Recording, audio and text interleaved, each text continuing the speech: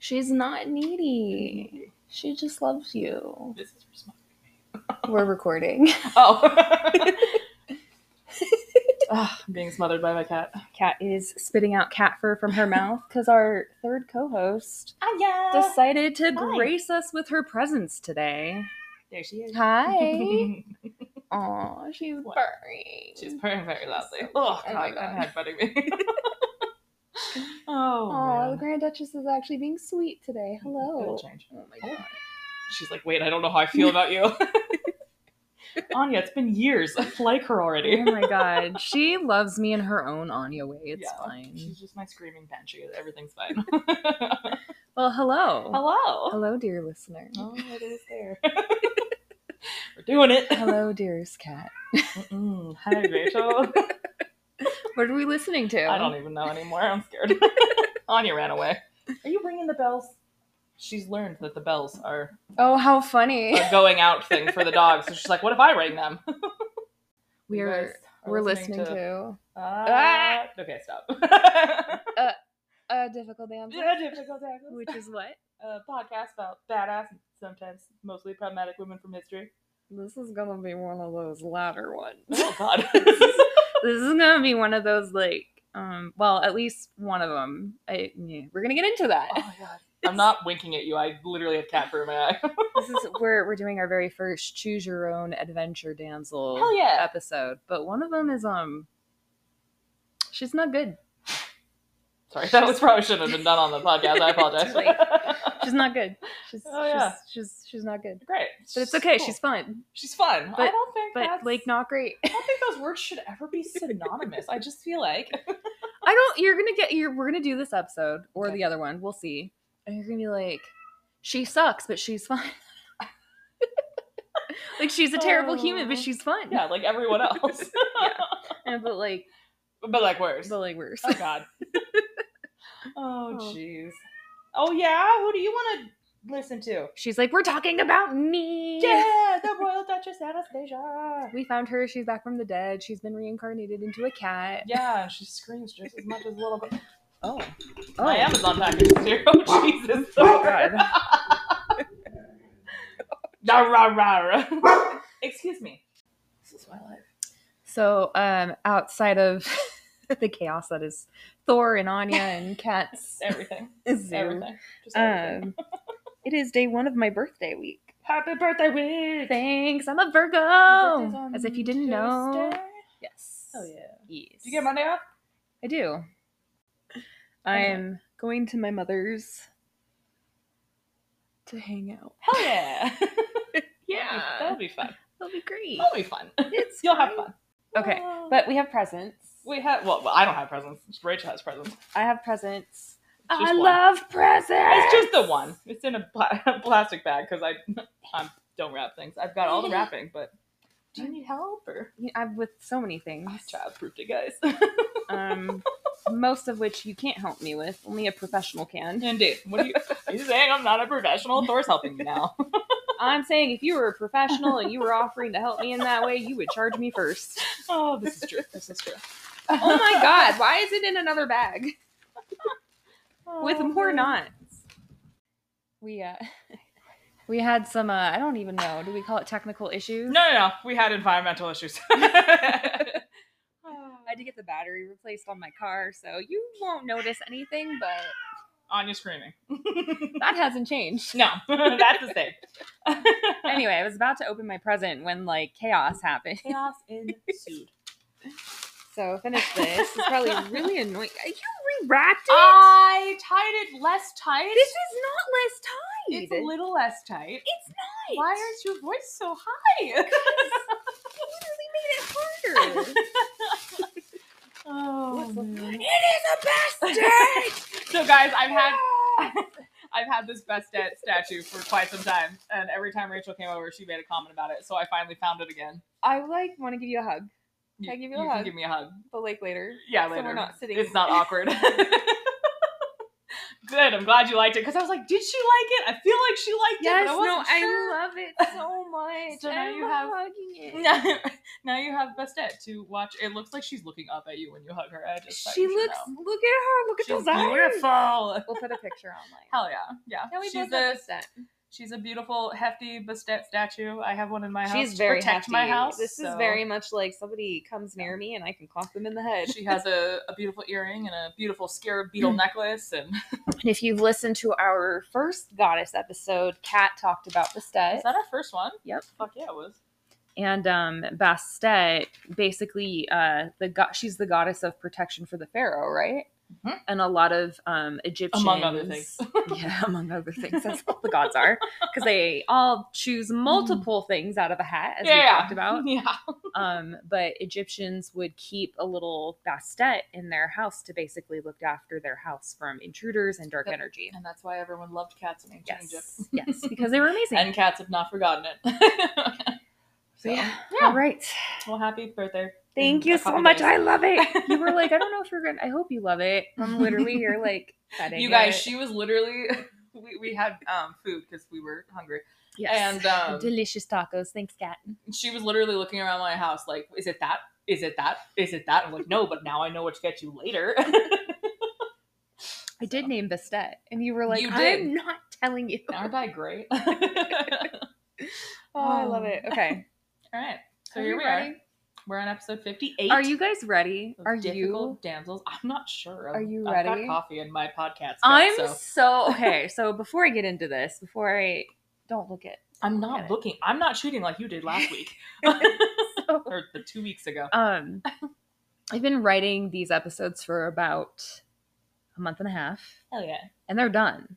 I just finished them. I'm now going through and I'm practicing them. Yeah. But I have been, these are, we're going to find out. This story, I'm going to tell you, it's going to take a couple of episodes to tell you, is one of the most unhinged, batshit crazy stories from history I have ever had the privilege of reading and sharing with you now. Yes. So, I'm going to set the scene for you. Are you ready? I'm fucking ready. Dear listener, are you ready? Listener. Okay.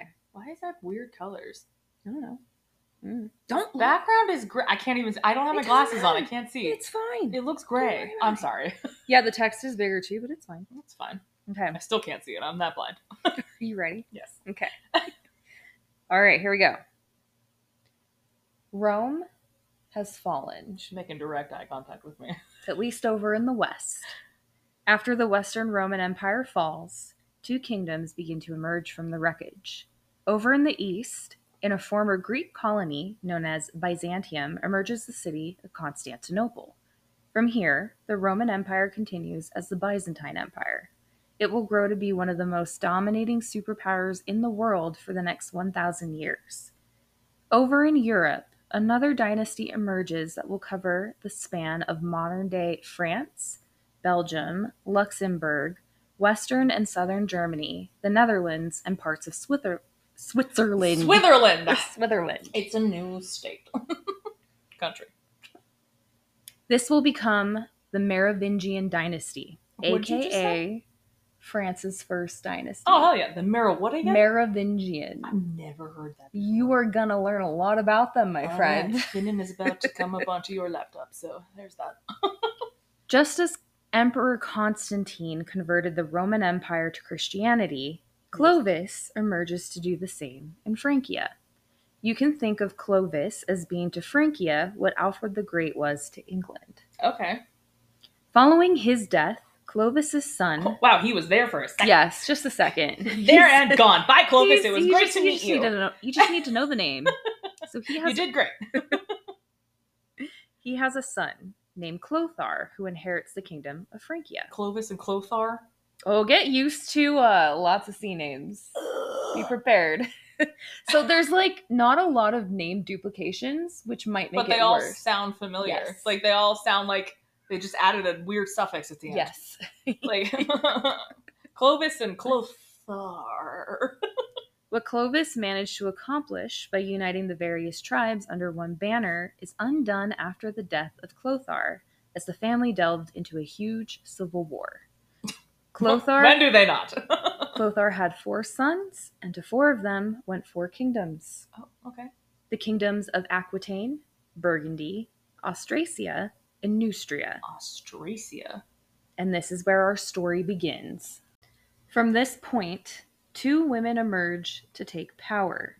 They will fight, scheme, connive, and murder their way from the bottom to the top.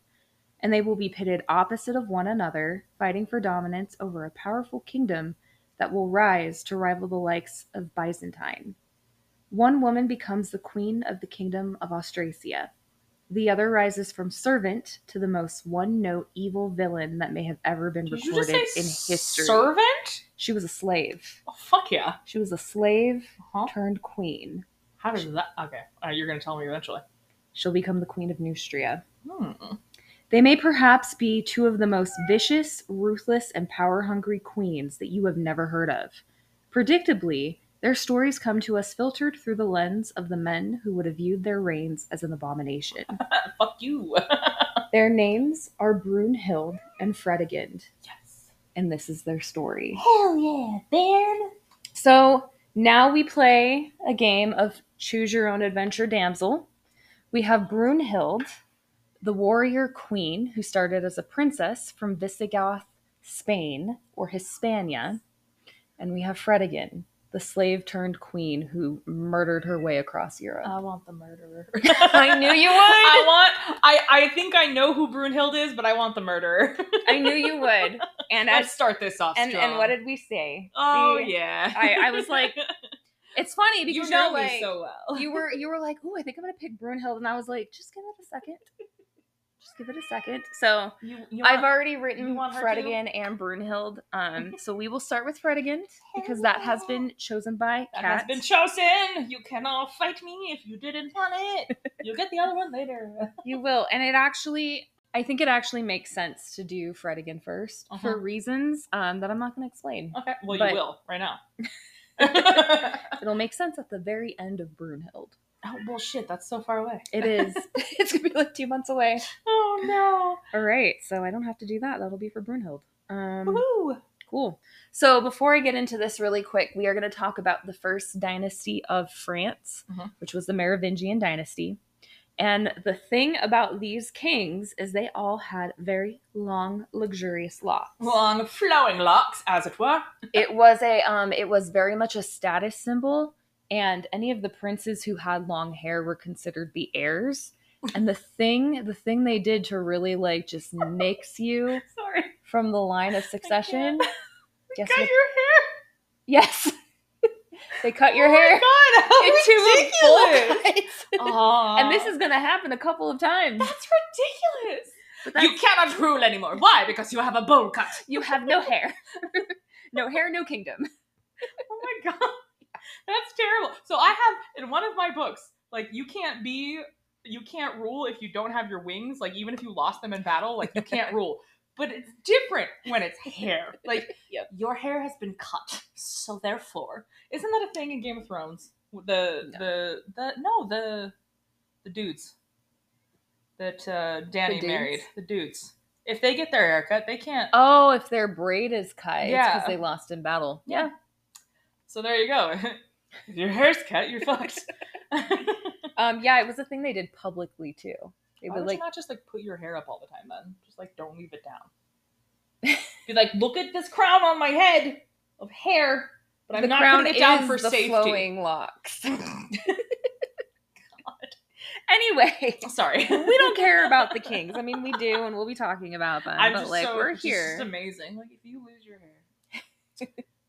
Yeah, so the women are like, look at my hair, fucker. Yeah. Like, there's some descriptions of women's hair in this that we're gonna get to. Yeah. Bet they're ridiculous. Oh, you're gonna love it. Okay.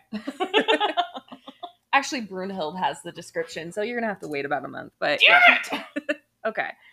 So, the story of Fredegund is one of the most unhinged, nefarious, wicked, and outrageous stories I have ever had the privilege, maybe, of learning about. Maybe. As I read more and more about her and her downright evil and depraved exploits were revealed one after the next, it was hard not to picture her as the most one-dimensional, evil Disney villain that has ever existed. Anya's upset. She's basically, think if Elizabeth Bathory and Catherine de Medici had a child. Oh, shit. Yes. That's problematic. Yes. Put it back. Put it back. Yes, put it back. Put it back. But just know that her story was largely written by her enemies. Yes, that's true. Chief among them, and you're going to remember this name because he's going to come up a lot, was Bishop Gregory of Tours, a man who was closely allied with Fredegund's rival, Brunhild. Oh, well, of course He was her bestie. Yes. That being said, the details may have been embellished, but most of her story is believed to be true.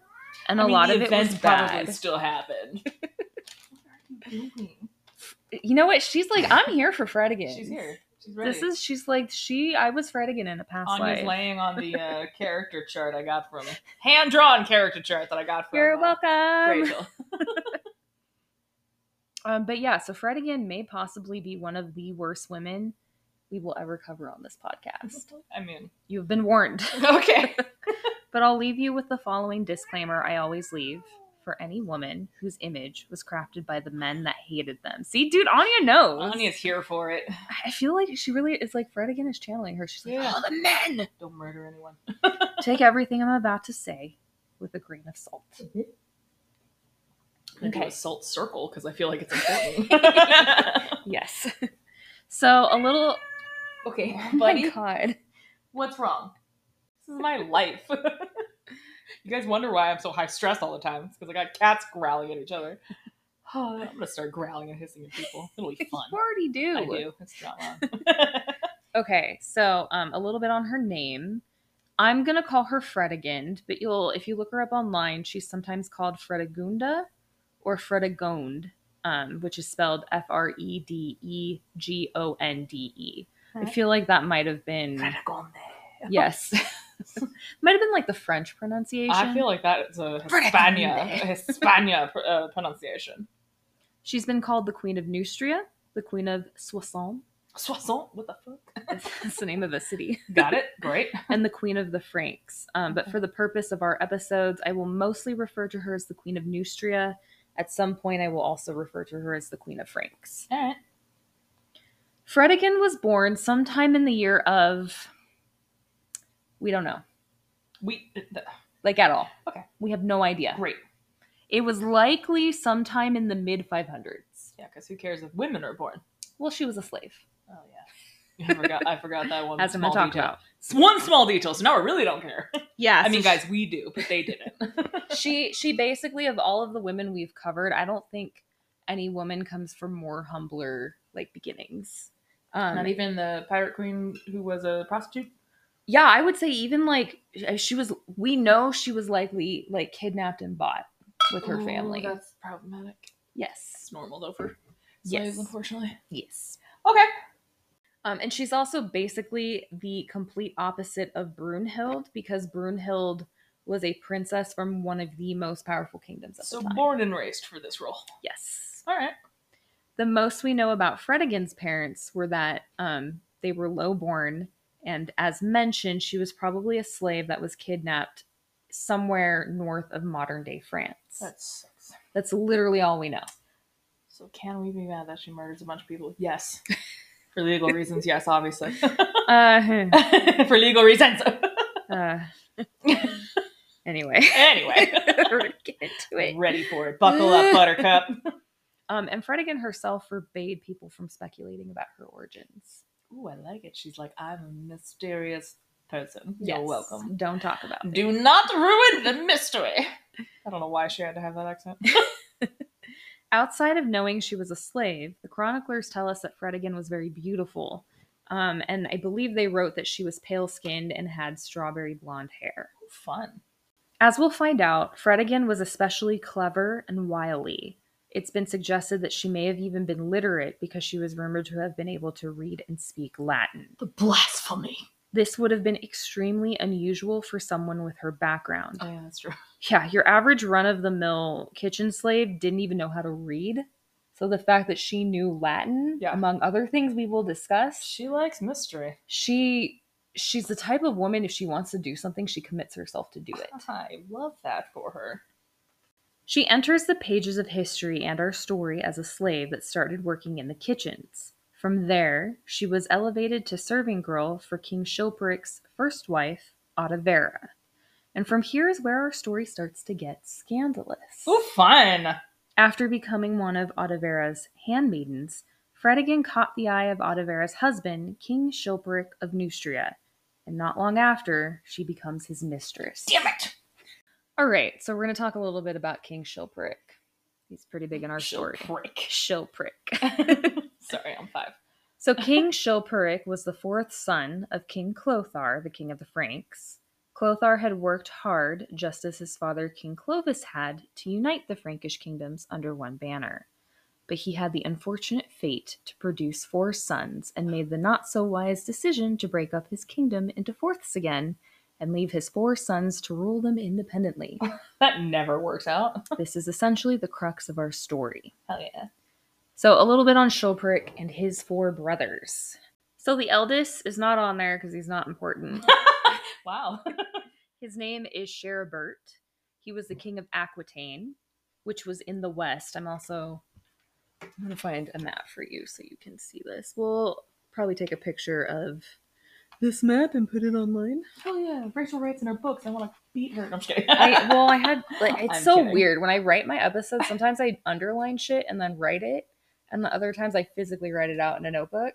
There's no rhyme or reason. There's no rhyme or reason. Okay, so we're looking at a map of Francia in 561, or is it Francia?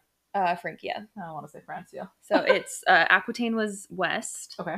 The second son was Guntram, the king of Burgundy, to the east. Guntram. And there's Guntram. All right. There's nobody else in Burgundy because we don't care. Sorry, Burgundy. Like, Guntram's important, but Burgundy is whatever. The third was Sigebert, the king of Austrasia, to the northeast. Austrasia. And he is Brunhild's husband. Oh, okay.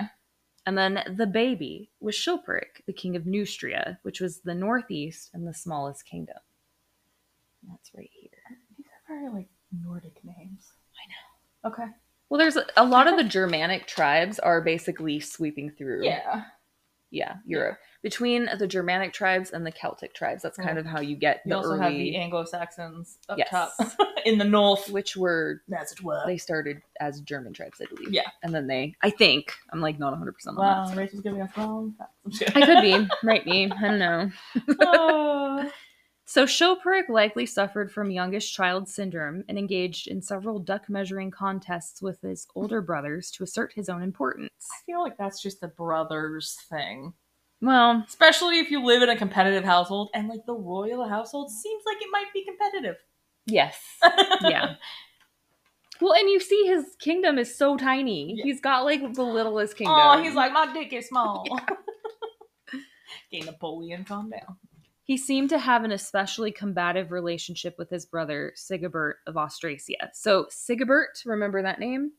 Brunhild, husband and wife, Austrasia, and then Chilperic for Neustria with Fredegund. Okay. Just to give you an idea of how conniving and wily Chilperic could be, his brother Sigebert had been busy fending off a tribe of Avars, who were the successors to Attila the Hun's legacy. Ooh, interesting. Basically from the borders of Francia, and he did this to protect his kingdom and his brother's kingdoms. But mostly his. No, all of them, truly. Sigebert called on the aid of his brothers to help him fend off the barbarians, and Chilperic conveniently decided not to show. Conveniently decided to be a prick? Yes. Not only did he ignore the call, but he chose that moment to attack Sigebert's territories while he was busy with the Avars. Wow. Yeah, that is Chilperic, okay? So an apt name. The sources of the period tell us that Fredegund bewitched Chilperic, writing that he was besotted with her to the point that he may have married her while still being married to Otavera at the same time. It's amazing that every dumbass male move happens to be because a woman performed witchcraft on him. Like, Yes. can you fight me, please? Like, no man has any agency of his own. They don't It is make the dark stupid arts. decisions by themselves. They always have help, and it's of the female variety. Meanwhile, she's like, "Are you fucking? Can you not do this right now?" So not long after taking up with Fredegund, she manages to convince him to set aside his first wife. Chilperic was all too happy to oblige and sent Audovera off to a convent. This happens a lot with the Merovingian kings. They just decide they're done with their wives and they're like, okay, you can go to a convent now. I love how it happens a lot with every king known to man. Like, Yeah. just some of them can get away with it a little easier than the others. But don't you worry. I just love the sad face on her. Audovera will be back. Yeah, she's... Her frown turns upside down? Eh. Oh, her frown turns into a straight line? Yeah. Damn it, Rachel!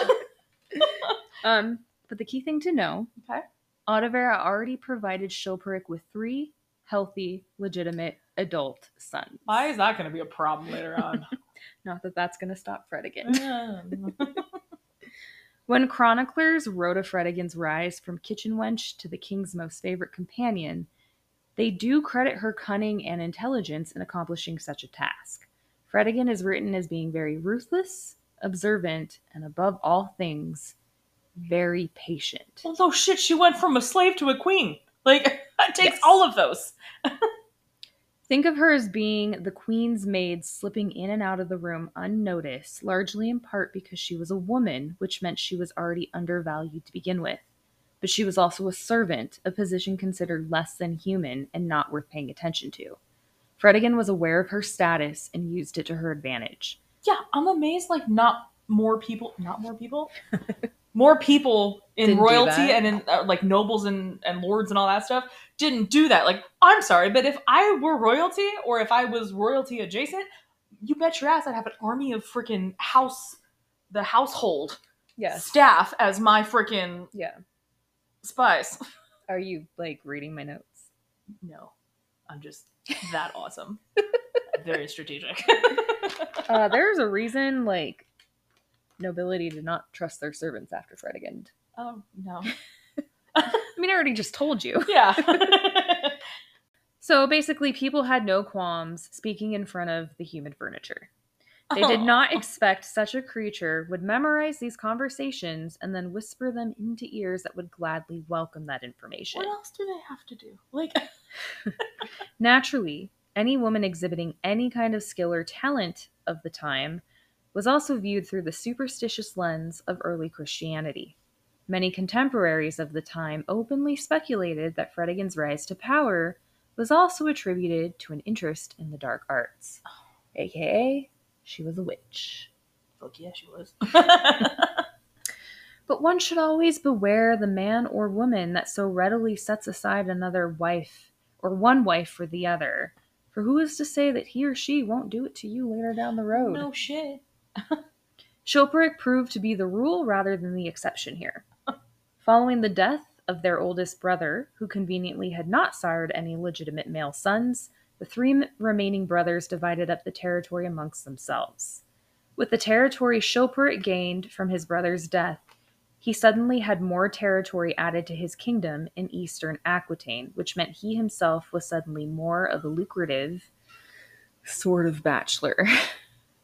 You're not a bachelor, bro. You're married. You're not a bachelor. That's not the rule. Chilperic apparently adored Fredegund, but she alone was not enough to face off against his brother Sigebert and Sigebert's new, beautiful, and wealthy Visigoth bride, the Princess Brunhild. Brunhild. So Brunhild was everything Fredegund was not. She was the daughter of nobility. She was educated in a manner that had generally been reserved for the men of the period, and she was viewed upon as a respectful and powerful bride. So the thing to know about these 4, now 3 brothers, outside of Sigebert, the others are kind of known to be philanderers.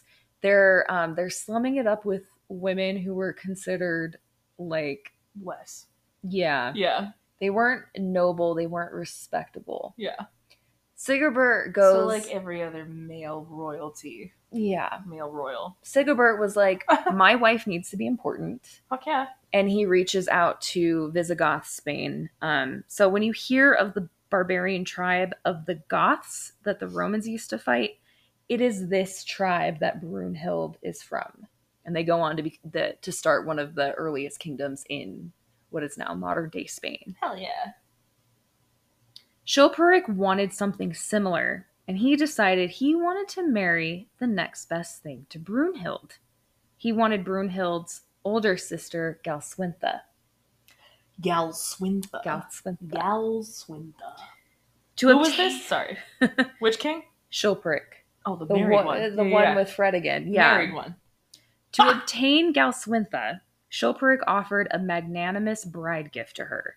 Should he die before Galswintha could produce an heir, or should the two decide to divorce, Galswintha would be able to return to her home in Hispania with all of Chilperic's newly gained southern territories. Jesus. I'm sorry. Was he not married to... I forget her name. We don't know. Okay.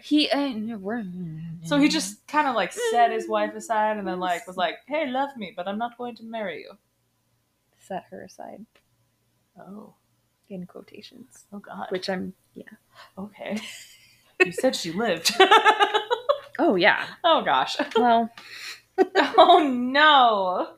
So, Galswintha's father accepted the offer, but he had one condition. Chilperic was to swear a solemn oath, known as sacramentum, to renounce all other women in his life. Also known as keep your dick in your pants. Yes. That is what it says. Yeah, that's the fine print. Yeah. The footnote, what this defined as. This was in line with their Christian beliefs that a man was to lay only with his lawful wife, and this would have barred Chilperic from taking any concubines or mistresses. Although the contract did not specify which woman this was in reference to, everyone knew that the contract was a direct reference to Fredegund. Yeah. And the fact that they had to have a written contract drawn to bar Chilperic from having her as a mistress, official or not, spoke to the power she already wielded over him. Chilperic accepted the conditions, and he agreed to send Fredegund away. Wow. What do you think Fredegund does, just out of curiosity? Doesn't leave? Kills her. Chilperic staged one of the most dramatic theatrical performances to greet his new, wealthy, and powerful bride. When Galswintha and her entourage made it to the city of Rouen, she found Chilperic and his entire army waiting for her. She's like, oh, this is a bit much, man. Well, oh no. When the young, blushing bride appeared before them, Chilperic ordered his army to kneel before their new queen and pledge their allegiance to her. Yeah, okay, then I'd be like, yes. He was like, this land is yours and my men are yours. This land is your land. This land is my land. Song didn't even exist. This land is mostly my land, but we'll pretend it's your land. Look at the contract. The marriage between Chilperic and Galswintha appeared to be something out of a fairy tale. Gregory of Tours wrote that Chilperic was absolutely smitten with his beautiful new bride. But things quickly deteriorated between the two. Yeah, because it's not a fairy tale when you already had a girl. And it wasn't long before the two were openly fighting with one another. Yes. Not long, literally weeks. It took weeks. The source... Fredegund. Yes. I always want to say her name and then I second guess myself and I'm like, it's wrong. I can't do it. I spelled it wrong so much in the call beginning. Her Freddie. Freddie. Yeah. Freddie was not going anywhere. Oh no. Despite pledging to honor the oath not to take any other mistress to bed, naturally, Chilperic was a piece of shit. No shit. And it wasn't long before Fredegund was back in his loving embrace. It was her witchcraft. It was her witchcraft and her womanly wows. And according to the sources, Galswintha found the two of them in bed. Oh, shit. We might imagine that Fredegund was the sort of woman who would have arranged to make it so Galswintha found them. Yeah, she's like, hey, housemaid of the new queen, do me a solid, because we were friends once. Yes, 100%. Yeah. I'm going to need you to bring her to his room at this time. Exactly. And if things go exactly as I planned them to, you'll be my handmaiden and I will take care of you. And we'll have great fun. We'll play chess every night. Outraged that Chilperic had broken the agreement to not take anyone else to bed, Galswintha planned to abandon her husband and return home to her father. A few days later, she was found strangled in her bed. Oh, that's not very good. Oh, how coincidental. King Chilperic did not bother to observe any sort of mourning period. 3 days after Galswintha died, a new shotgun wedding had been hastily arranged. Whoa, dude. When Fredegund emerged for the wedding, she was wearing the most expensive of silks, and people observed she was also wearing the gemstones and jewels that had belonged to Galswintha. Oh, shit. Do you think it was him or her who did it? Well, I'm going to get into that. We can make a guess. The wedding might have been carelessly put together in a matter of days, but Fredegund's ambitions were finally realized after a couple of hard years of planning. From slave and kitchen wench to queen's handmaiden to king's mistress, Fredegund was now a queen herself. The marriage of Fredegund and Chilperic became everyone's new favorite topic of gossip. Yeah. People openly accused Chilperic of having Galswintha murdered, and some even speculated he did the deed himself. But there are a few chroniclers that add a little more color to the story, suggesting that Fredegund looked on as Chilperic did the deed. I can see that. This was a popular subject in medieval paintings and art, and I have one on here that I'll show you at the end. Yes. I just like that, picturing that scene. Like, Yes. as terrible as it is. Yes. I just like that she's sitting there like, do it, and then Yes. he does it, and she gets like this weird little glee about it. Yeah, she's like getting off on it. Yeah. And then my smut reading ass is like, and then they did it on the floor below her dead body. 100%. They probably did it next to her. Yeah. Fredegund has no shame, and neither does God. Chilperic. There was one person who took the news of Galswintha's death particularly hard. Her father? No. When word finally reached Galswintha's sister in the northern kingdom of Austrasia, because remember, she is a sister of Brunhild. Oh, yeah. Mm-hmm. This came just months after Brunhild learned that their father had also died. Oh, no. Yeah. So Brunhild's like, well, now I'm angry. Brunhild was devastated. So was I. The poet Fortunatus, he's like, think of him as Dandelion from The Witcher, but in Brunhild's court. Okay. So he wrote of the event. Shh. Fortunatus wrote of the event. Toledo has sent you 2 towers, Gaul. The second lies broken, but the first still stands. Ooh. Galswintha's death paved the way for 2 major events. The first was Fredegund's ascension as queen. The second was Brunhild's rage. The second was the birth of a rivalry between 2 women that would last for 40 years. I don't have that kind of time. This rivalry will go on to forge some of the borders of Western Europe still in place to this day. That's crazy. That is the official intro to our story. Yes! It only took like a half an hour. I love it! I love how that's the intro. That is the intro. Yeah. Oh, no. Yes. That's crazy. Brunhild will never forgive them. Yeah. And she will never rest until her sister's memory is brought to justice. Yeah. From the onset of her queenship, Fredegund was called an upstart. Everyone across the kingdoms openly spoke of it. Fredegund used her experience as a kitchen slave turned handmaiden to establish a network of like-minded spies within the kingdom of Neustria. Yes. She enlisted bedmaids, cooks, washboys and washgirls, stable boys, and various other people in positions of servitude to serve as her ears and her eyes around the kingdom. Somebody make this a movie, but also make them assassins. Yes. Well, yes. Fredegund understood the backwards thinking of the nobility, trusting they would continue to be loose-tongued around anyone they perceived as less than human. Yeah, because he kind of ruined it. No, she didn't. Oh, she didn't. So they still, okay. At the end of the day, Fredegund knew who every bishop was sleeping with and which nobleman or woman had boldly proclaimed an advantage or a grudge for another member of court. Yes. She was not only the queen of Neustria, she was its spy master. Hell yeah! I like her. I knew you would. Until the murder. Until the murder the murder has started. It started. Technically. We don't know if she did it. Yo? Jesus. Buckle up. Oh, There's some we know she did. Tighten the seatbelt. Okay, let's do this. Bonnie's ready. Following the murder of his previous wife, Chilperic was soon called to appear for a trial for his actions put on by his 2 older brothers, Sigibert and Guntram. Okay. Predictably, Chilperic ignored the summons Sir, you can't just do that. Like, he's got like, the you letter. want me to come to answer for my... No. He gets- Immediately no. I picture him getting the letter. She strangled herself. She did.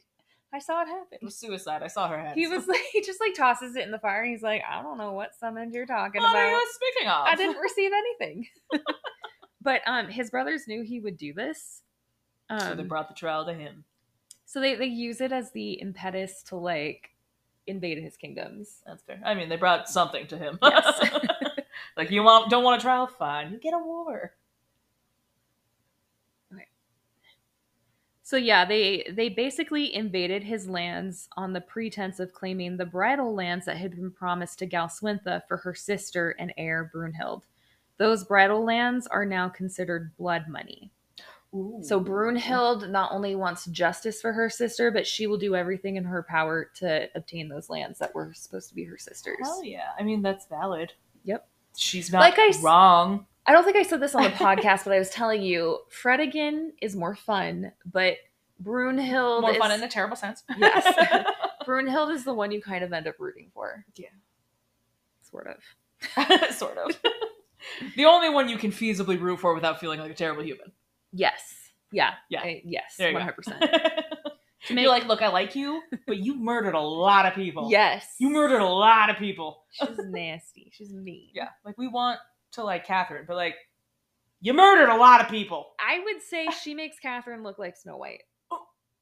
Yeah. Okay. Maybe not as like, maybe not massacres, but yeah, we'll get now into I it. just imagine her as Charlize Theron from Yes. Snow White. And Yeah.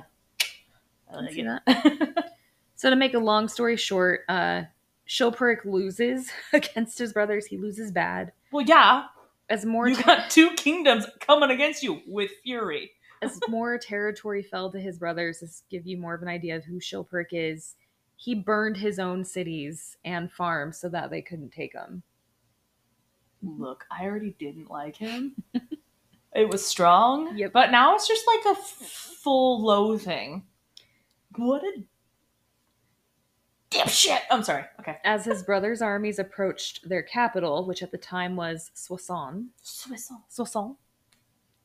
Fredegund, Chilperic, and their children were forced to flee to the city of Tournai. Did you burn that down too? I'm just kidding. He didn't. You know, because he needed it. By this point, it was very clear that Sigebert and Brunhild were to be the victors. Guntram is one of those figures, and he'll be in and out of our story. Guntram's like, I'm here. I just want to be involved. He weaves in and out, and sometimes he's like, this is more trouble than it's worth. I'm going to go. So he's already gone. Is he the one who's single? Yes. Yeah. Yeah. He's going to be in... He's like, I got some philandering to do over here. He's there in our entire story. He will be back. He'll be back. He's just like the drama fiend. He just shows up the second it's getting juicy. He's like, "Oh my god, guys, what's happening?" And then he gets bored. Yeah, he's like, you know what? This is dumb. I'm done. I'm gonna go. People are dying. I don't want this. Yeah. As Fredegund and her children bunkered down in preparation for a siege, we're told that Sigebert and Brunhild were already riding triumphantly into the city of Paris to claim it for the kingdom of Austrasia, and as a symbolic gesture of their supremacy over Chilperic and Fredegund. And a little note on Paris that's really interesting at this time. Okay. It doesn't belong to any singular kingdom. They all claim it, so they're all able to occupy it.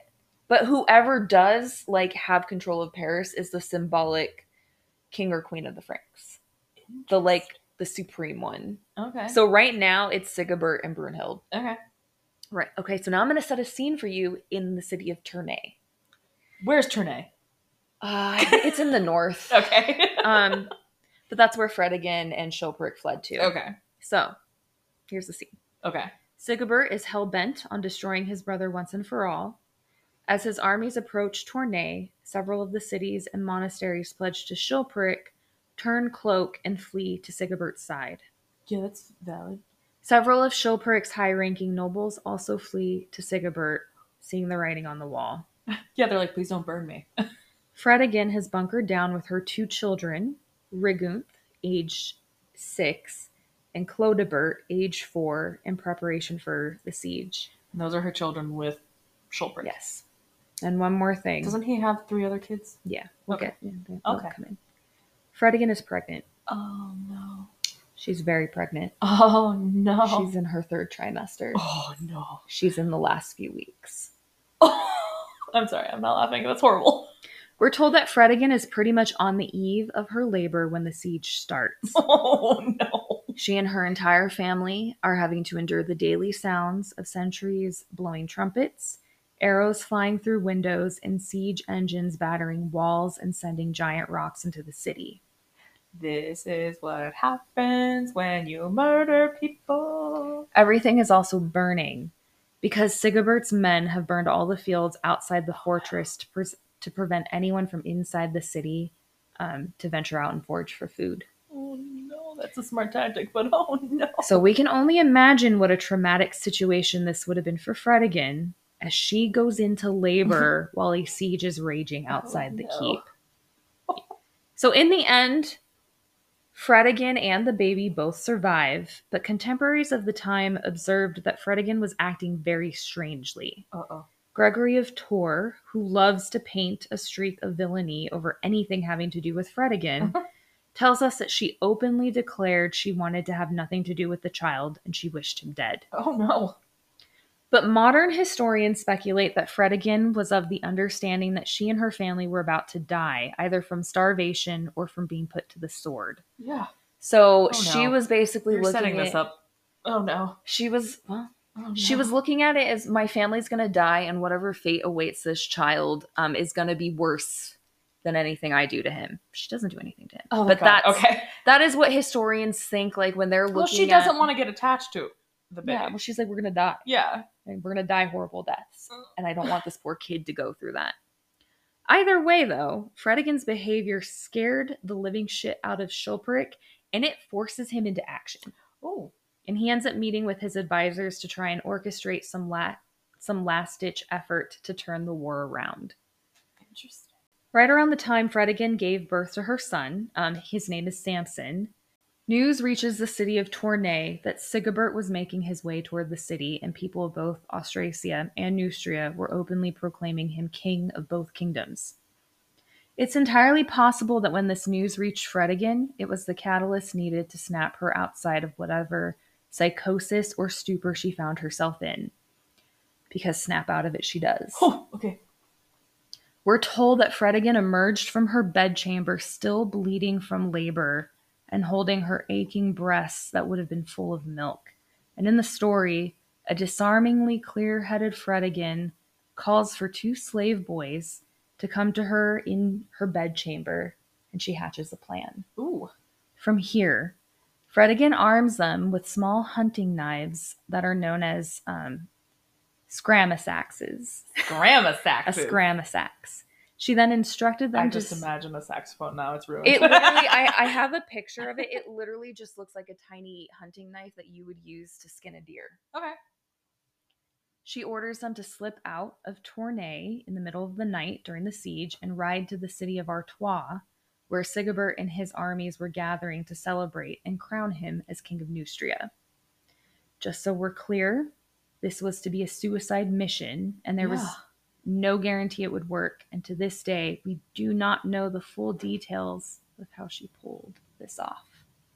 Oh, no. What we do know is that the hunting knives were small enough that they would not be viewed as weapons if the 2 slave boys entered the camp.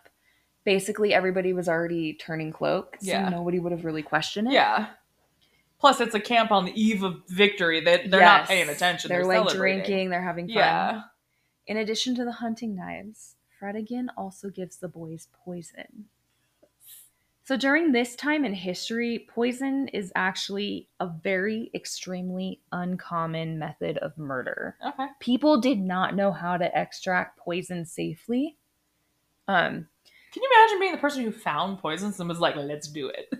So the only people who knew how to use the poison were people who knew how to read Greek and Latin and found the old books of antiquity. Yeah. Remember Locusta? Yeah. Yeah. Like that. Yes. She's like, this is the only reason I learned Latin, honestly. So we don't know what the poison was. There's a couple of possibilities. One hypothesis was that It was nightshade. And again, the only way anyone knew how to extract that safely was through those classical books. Mm-hmm. The other options were cyanide and wolfsbane, but cyanide required a person to ingest it, and wolfsbane, while very potent, was only potent for a short amount of time. Yeah. Whatever poison Fredegund managed to give the boys worked, as did her plan. They sneak out of the city during the siege, they make their way to Sigebert's camp, convince the guards they were deserters, and then magically find Sigebert just as he's leaving his tent. You stop it.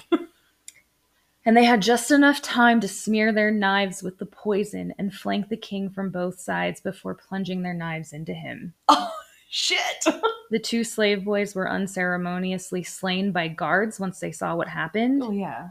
Sigebert himself collapsed, and he was dead within minutes. I should not be smiling. I told you, she's so fun! Oh, for legal reasons, we don't condone murder, but damn! Fredegund's plan worked. To this day, no one knows what poison she used, but the most popular speculation is that she was familiar with those medical texts from antiquity, and she had the knowledge needed to extract the poison.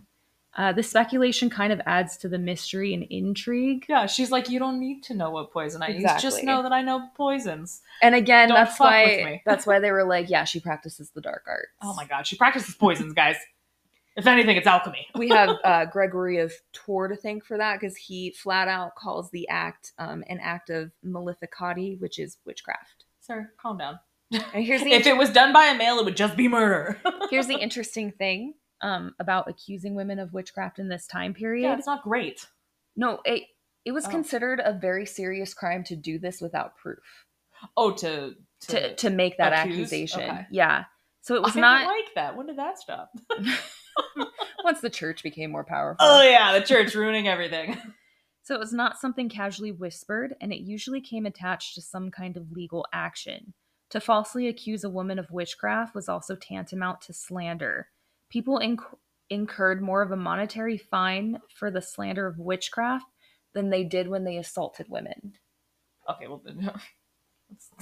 Oh. And we do have to admit this story has some fantastical elements. Fredegund was at the end of her rope. She was exhausted, traumatized, and still bleeding after having given birth in the middle of a siege. Yet she manages to pull off a miraculous assassination against a king that nearly had her beat.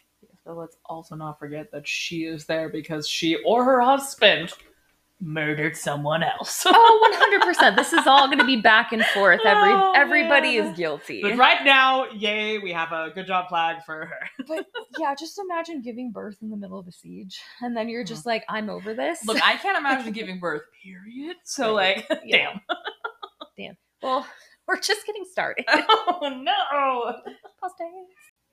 Following the death of Sigebert, Chilperic rushed to the city of Paris to capture Brunhild and her 3 younger children to prevent any of them from running off to Austrasia. Chilperic managed to capture Brunhild and her 2 daughters, but Sigebert's 4-year-old heir managed to slip away from Chilperic just as he arrived in the city. Kid's like, peace. Yeah. A few weeks later, he is crowned as the new 4-year-old king of Austrasia. You guys need to stop doing this. Like, by a council of advisors that are loyal to Brunhild. Brunhild herself was shipped away to a convent in Rouen, likely the same convent that Chilperic's first wife, Audivera, had been sent to. Please tell me they plan. Remember Audivera? Please tell me they plan. Remember how I told you she'd be back? She's like, hey, you too? She's back. She's back! So... Anya says hi. Yeah, basically... we don't know for sure that they met, but what happens next really suggests that they probably did meet face to face. I like it. In my version, they do. Yeah. So basically, Anya's too. with Brunhild and Audivera, it's definitely one of those stories of the enemy of my enemy is my friend. And to make a long story short, because I'm going to tell it in full in Brunhild's story. Okay. She and Audivera schemed to forge a new alliance by marrying Brunhild off to Audivera's oldest surviving son, Maravich. So that's Fredegund's stepson. Okay. Remember I said she had the... Yeah. Okay. Mm-hmm. So by now, Fredegund had already gained a reputation for being ambitious and ruthless, and it was generally understood that she would not be content to let her eldest son by Chilperic be relegated to the position of a count or a duke when he came of age. She wanted him to be Chilperic's heir. There was just one problem. The 4 other children? Exact 3. Sorry, Yes. 3? So he had 3 children. Fortunately for Fredegund, the eldest of those sons managed to get himself while fighting against Sigebert. So that meant there were just 2 left. Who died? Yeah, he was killed in battle. Okay. It was actually, it's told He said get himself and then nothing happened. So So I didn't write it because it doesn't relate to their story too much. It was very tragic.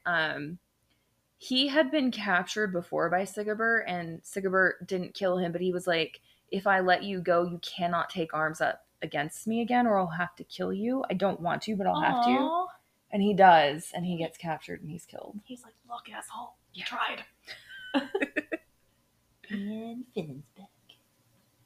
Hi. So Marevich likely saw a marriage to Brunhild as an opportunity to strengthen his own position against his wicked stepmother's plotting. His wicked stepmother. The problem was that he didn't wait until his father was dead to make his move, and instead openly plotted rebellion against his father, Sir, including a botched assassination attempt.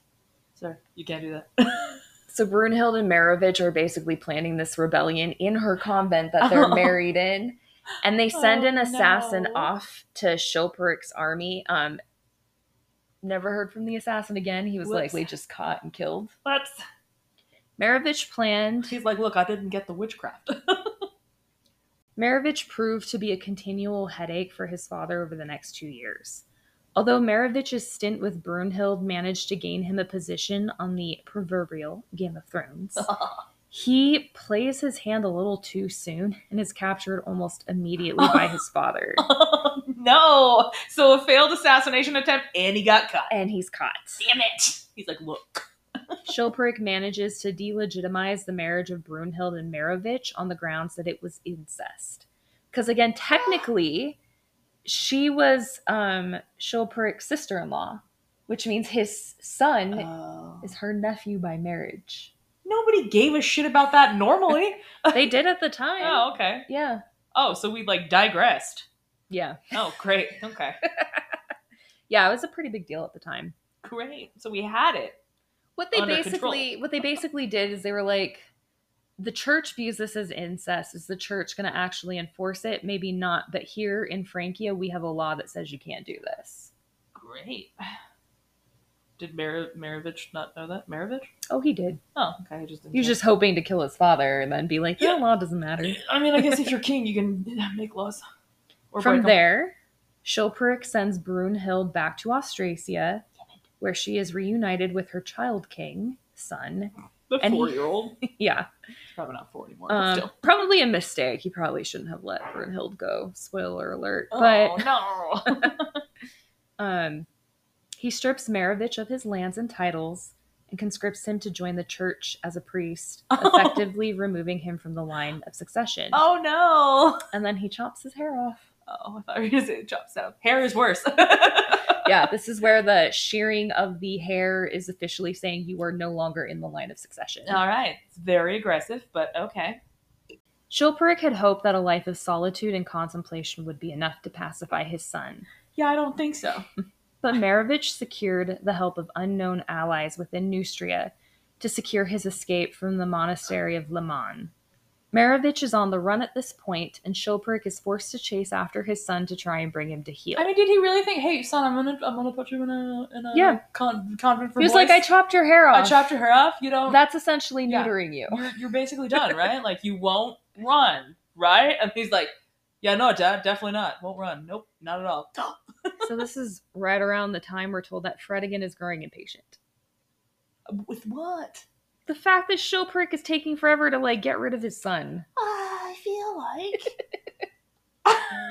Because he's starting... This is causing a civil war, and it's draining everyone's coffers. It's a problem. I mean, I think the war before drained everyone's coffers. Chilperic would have had reservations about outright killing his rebellious son. What? But Fredegund has no such scruples. Of course not.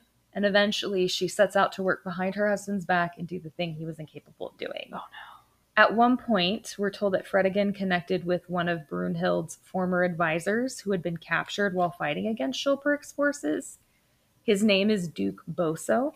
Boso! He had a reputation for being a proud member of the old Roman aristocracy and was a formidable enemy on the battlefield. But as dangerous as he was as an enemy, he was said to be even more dangerous as an ally due to his fickle nature. Great.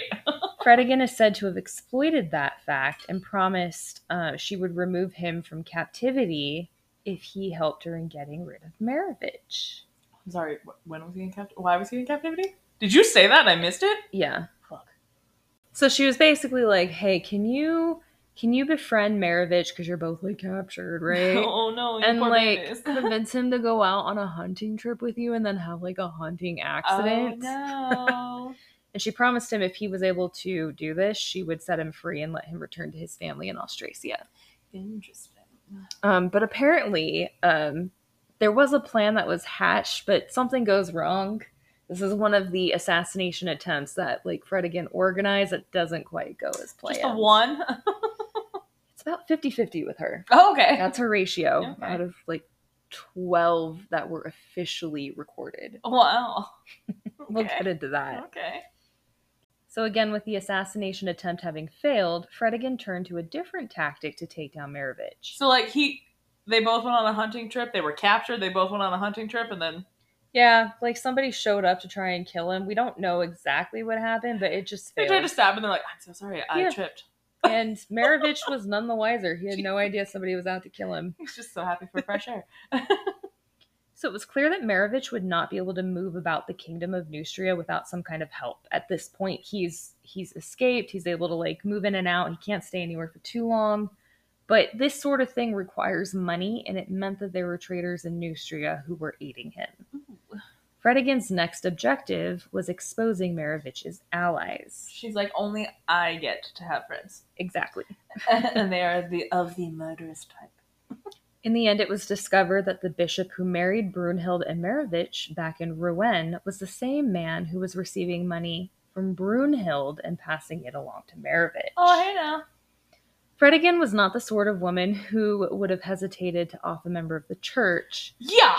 But she had something else in mind for Bishop Protextidus. Protextidus. Protextidus. It is one of those kind of words. That's aggressive. She wanted to make an example of him as a warning to other members of the church or nobility that might have flirted with the idea of turning cloak. She's like, look, don't fuck with me, okay? So Fredegund and Schulperk had enough evidence to have Protextidus arrested on the charges of high treason. Ooh. But from there, they turned him over to the church so that he could be tried by a jury of his own peers. And she's like, looks at the church like dead ass, like dagger eyes. She's like, don't fuck this up. You know the outcome. So they do this to appear as though the king and queen of Neustria are showing deference to the church. This is what would have been expected. But it's been suggested that Fredegund bribed the bishops so that she would ensure their verdict would be a conviction. She's like, hey, you know who I am? Yeah, I'm the poisoner. Yes. You really want to, Yeah. Fuck with me? Or... Plus, I have a lot of money. Here you go. Yeah. Please. Oh, yeah. We need to convict Oh, yeah, I have the money, too, if you want money. But, like, for real, I'm the poisoner. And fortunately for us, we have an eyewitness account to these events thanks to Brunhild's trusted ally, Bishop of Tor, who was the only pro-Austrasian clergyman present for the trial. Okay.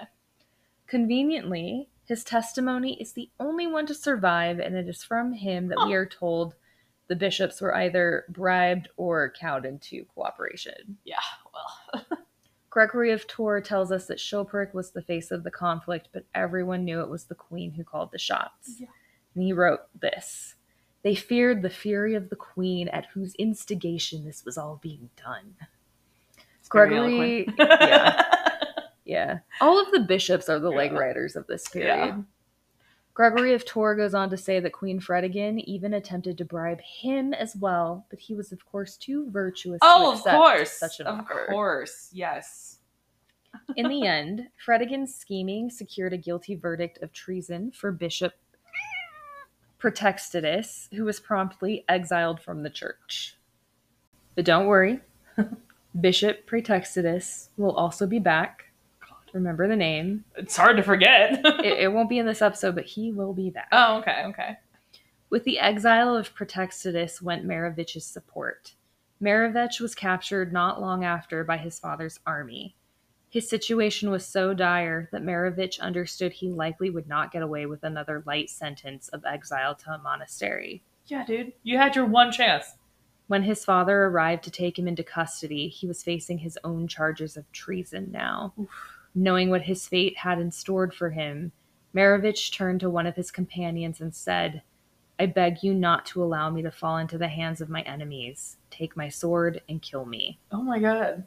By the time Chilperic arrived on the scene, his second son was now dead. Damn. Fredegund did not take direct credit for his death, but her growing dark reputation lent to a series of darker rumors. Gregory of Tours helped to fan the flames of gossip, writing that there were some who said these last words of Merovich were invented by the queen, and that he was murdered in secret at her command. Wow. With Merovich gone, Fredegund only had one more stepson to get out of the way. We can only imagine the mixed feelings Chilperic must have had following the death of Merovich, and his grief would be compounded by the loss of another son not long after. Oh no. And this time, Fredegund would also know his grief. That same year, Fredegund and their young son, Samson, did the thing we tell so many people from this era not to do. He drank the water! Oh no. They both drank unclean water. Oh, no. They both got sick. Oh no. Fredegund survives. Both kids or the kid and the mom? Fredegund and Samson. Okay. Fredegund survives. Can you imagine getting sick with your son and you survive? That would be terrible. Yeah. Samson is not so lucky. This is the same son that was born during the siege. Oh no. The tragedy does not end there. The civil war fought between Chilperic and Merovich had finally come to an end, but it was followed by one of the wettest years in recorded history. Flooding quickly spread across Europe, and in Neustria, the flooding was so bad that latrines were overflowing in the streets and contaminating local well springs. We joke about don't drink the water, there's dead bodies in it, but in this case, it was much worse than that. Oh no. This time, there were feces also polluting the water. Oh no.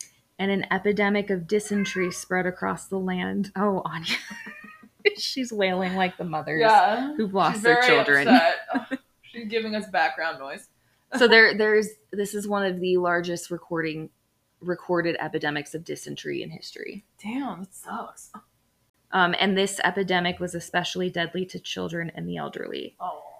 Not long after losing Samson, Fredegund's infant son Dagobert also became sick of dysentery. This is another son? Yeah. Oh, okay. She's got, I think, 4 at this point. Oh, If you look at your... Oh yeah, I have You see the little babies? the little babies. These are the children. I didn't Wow, they name. got no details. Or names. You guys, she literally just has little stick figures. They don't even have eyes or hair or anything. They don't. I know, Anya, this is terrible. Like many people of the era, Fredegund was deeply superstitious. She's up there now. She's like, "Oh, woe is us, we have lost you guys, our children." she's a banshee, just let it happen. Having lost one son and now faced with the possibility of losing another, she came to believe that her family's illness was a punishment from God for her sins. Not the sin of murder, but another one altogether, the sin of greed. What? So, I mean, I guess technically greed was attached to the murders. Okay, well, Okay, there's well. more to it than that. Oh, no. So. 6 years of civil war had devastated the economy in Neustria and drained Chilperic's coffers. To replenish those coffers, Chilperic established an aggressive and devastating tax policy on his people. Oh, good. It got so bad in some areas that people killed tax collectors in the streets and burned tax registers in protest of the policies. Chilperic responded ruthlessly, torturing and killing anyone who openly protested his taxes, Dude. including members of the church. Wow. Yeah. That's why I was like, it's more than that. Oh my It was God. bad. I mean, yes, that's terrible. Fredegund is recorded as having said, It is the tears of the poor, the outcries of the widows, and signs of orphans that are destroying my boys. To make amends with God and to save her son's life, Fredegund burned all the tax registers for the cities given to her for her dowry, and she forgave all tax debt for her citizens. Oh, wow. Okay. But despite these efforts, Oh, no. Fredegund's infant son, Dagobert, still succumbed to his illness. Oh, no. Almost immediately after Dagobert died, Fredegund's oldest son, Clodebert, also died of the same disease. Oh, my God. Wait, she lost all 4 kids? 3 at this point. Anya said. There's going to be a 4th. Oh, no. He's only 9 years old, and he was the last surviving son by Chilperic. Wow. That's kind of sad. That's really sad, actually. It gets worse. No. This whole story God. gets worse. Does she turn around and blame the people now? Oh, Anya says yes. Oh, God. A medieval queen's position in court depended entirely upon her ability to provide heirs and keep them alive. Fredegund was down to just one child, a girl named Rigunth, and in Frankish lands, a girl meant nothing because she was barred from inheriting the throne. If that's the only one you have, like, they have the Salic law. I don't think it's been codified yet, but it prevents women from inheriting the throne. Period. At all. I would fight whoever made that a law. You too? I know. It's very upsetting. Very mouthy today. She's like, I haven't been on the podcast in a while, and they must hear me. They must know of my presence. We've decided Anya is Fredegund reincarnated. Yeah. Fredegund's position had never been so precarious, especially now that she was approaching the ripe old age of 30, when her childbearing years were slowly dwindling away. Very upset. I'm telling you, she's Fredegund. Anya/Fredegund is very upset. Chilperic and Fredegund were devastated to have lost so many of their children in such a short time. Yeah, that kind of hurts. A little bit. Chilperic was down to just one son, named Clovis, his last child by Audovera. Oh, I was like, I thought you said they all died. Just kidding. It's the all one of by Fredegund's. Audovera. Yeah. Yeah. I'm there. I got there. Yep. Most women in Fredegund's position might have seen their influence diminish with the death of their last son, but Fredegund's sway and hold over Chilperic only seemed to intensify. At one point, Fredegund managed to convince Chilperic to send Prince Clovis to a city that had been hit especially hard by the epidemic of dysentery. Sending Clovis to this town was the equivalent of a death sentence. Yeah, what? They would have understood the contagion rate was likely to kill him. But Chilperic sends him anyway. He's just so under Fredegund's sway. Yeah. Wow. He's going there to, like, present alms and, like, help the poor and the sick, presumably. But Clovis surprises Fredegund, and he survives. He's like, fuck you. He gets sick and he survives. Oh, no. So people viewed his survival as a sign of God's favor. Prince Clovis was clearly the divine... Just had a good immune system. He's clearly the divine chosen successor to the kingdom of Neustria. You'll remember the original Merovingian king was also named Clovis. Yeah. So they're literally like, this is a sign. Oh, okay. I can see how you might connect the dots. Also, another random note, Clovis somehow becomes the name Louis, and this is why Louis is so popular of a monarch's name. How you fuck that up? I don't know. Okay. I don't know how it happens. Fredegund, predictably, was not content with this so-called sign from God. Yeah, she's like, fuck your sign. Having prayed for her son's survival and repented her own sins, she thought it highly suspicious that Clovis managed to survive plague-infested towns unscathed while her children died. She's like in her, like at her bedside praying, and she's like, hey, wrong son. Yeah. Wrong one. I don't like that one. I wanted that one gone. Like, I sent that one there on purpose. Yeah. No one can see this, but I'm talking to the ceiling. She is praying to God. Yeah, I'm praying to God right Fredegund now. would. Fredegund was well versed in being accused of witchcraft, and it was now her turn to make the accusation. The target had been one of Clovis's favorites, another serving girl that Fredegund may have seen glimpses of herself in. Honestly, I thought you were like, she accused herself of witchcraft. I was like, well, all right. Not this time. So one of his favorite handmaids. He has a handmaid? Servant. One of his favorite servants. That was his mistress. Okay. I'm going to give you a disclaimer for the next 5 minutes. Oh, no. It's gonna get ugly. Oh no. Okay. Honestly, it's gonna get pretty bad for the rest of the episode. Okay. Anyway. Okay. So, Sorry. We're just retelling history. Heads up. Yeah. Yeah. Get a chocolate bar or something. So Fredegund has the girl captured. Her hair is hacked off, and her face is disfigured. Oh, why? Yeah. She then had the girl tied to a stake publicly so that Clovis would see her. The girl's mother was also accused of witchcraft. She confessed to witchcraft after enduring days of torture and then was subsequently burned at the stake. Ugh. During her confession, she also revealed that she was working with Prince Clovis to cast spells on Fredegund's sons so that they would get sick and die. It's been largely accepted that she was likely being fed this story while being tortured. Yeah. So that they're like, hey, this will stop if you say this. Yeah. Clovis was imprisoned for treason after that and given over to Fredegund for more questioning. Oh, come on. There's no questioning. Just torture. Not long after he was imprisoned, it was reported that Prince Clovis was found dead in his cell after having stabbed himself with a knife. Convenient. No one seemed to question the fact that he was also found with his hands still tied behind his back, or the fact that he died while in Fredegund's custody. Wow. Why was he in custody? Because he was, it was a conspiracy with the witches to cast a curse on Fredegund's sons. Okay. He's like, what? The excuse she used so she could get rid of him. I'm sorry. And her husband was like, yeah, that's totally normal. It gets worse. Oh. Prince Clovis's mother, Otavera, was seized from her convent and killed. She's like, what? I have just been here praying to the Lord and abstaining from sex. Like, what?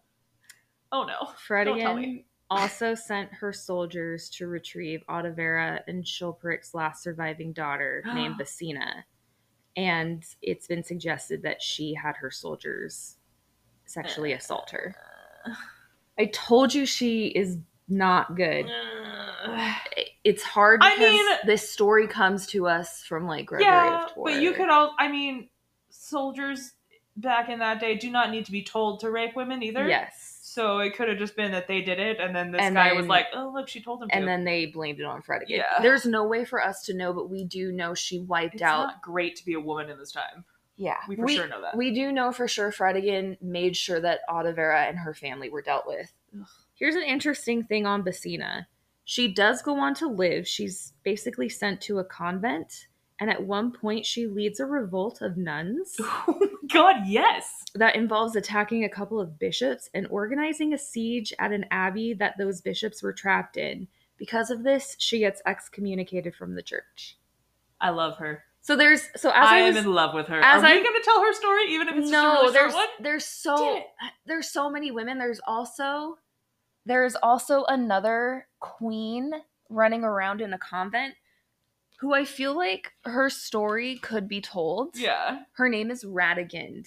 She was Sigebert and Chilperic's stepmother. Yeah. She was the last queen of King Clothar, and she put herself in a convent. Oh. She did not want to have sex with him. She wanted nothing to do with him. Yes. Sends herself to a convent.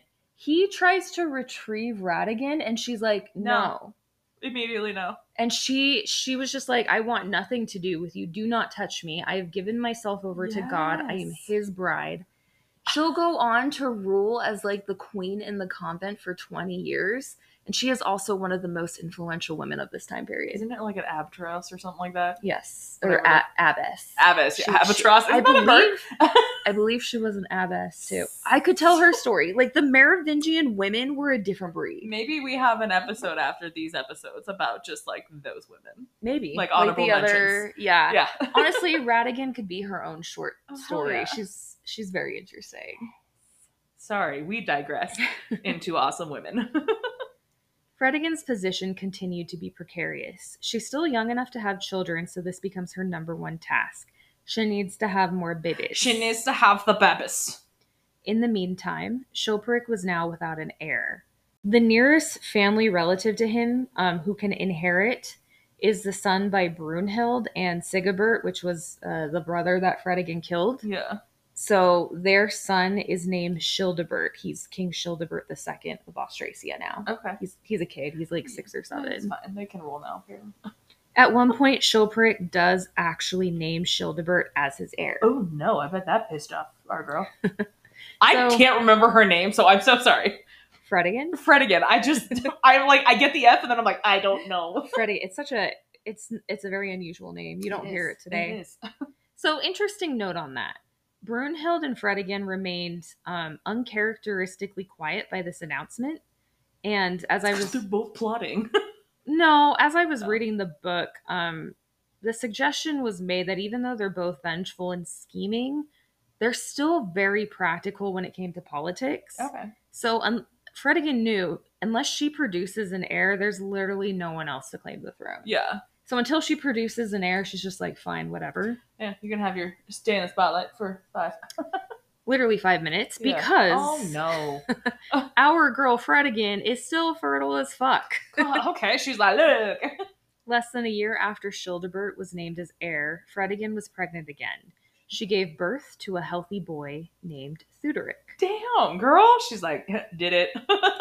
But unfortunately for the couple, oh no, Theuderic does not live past his first or second year. Oh no. And he too is claimed by dysentery. Oh, come on. Stop giving your kids water.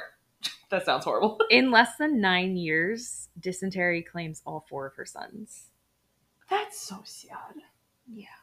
They say that grief affects people in different ways. Some people get crazy violent. Yeah. So one can only imagine the sort of grief Fredegund experienced following the death of Theuderic. It was said that Fredegund nearly lost her mind following his death, and just as she saw witchcraft and sorcery in the deaths of Clodebert and Dagobert, a similar fear popped up again. I feel like at this point it's a paranoia. Oh, yeah. Yeah. This time it evolves into a full-blown conspiracy. Oh, no. And the grief of a mother who lost 4 sons turns into a tyrannical witch hunt that targeted all of the healers and midwives of Paris. You cannot do that. According to the sources, Fredegund had several healers rounded up and tortured. Did they even have anything to do with? Oh my god. Nope. Woman. Gregory of Tours writes to us. Look, Gregory, we don't need your help following. On this. We're all mad. Fredegund had these poor wretches tortured in an even more inhumane way, cutting off the hands of some, burning others alive, and breaking the bones of the rest on the wheel. Oh no.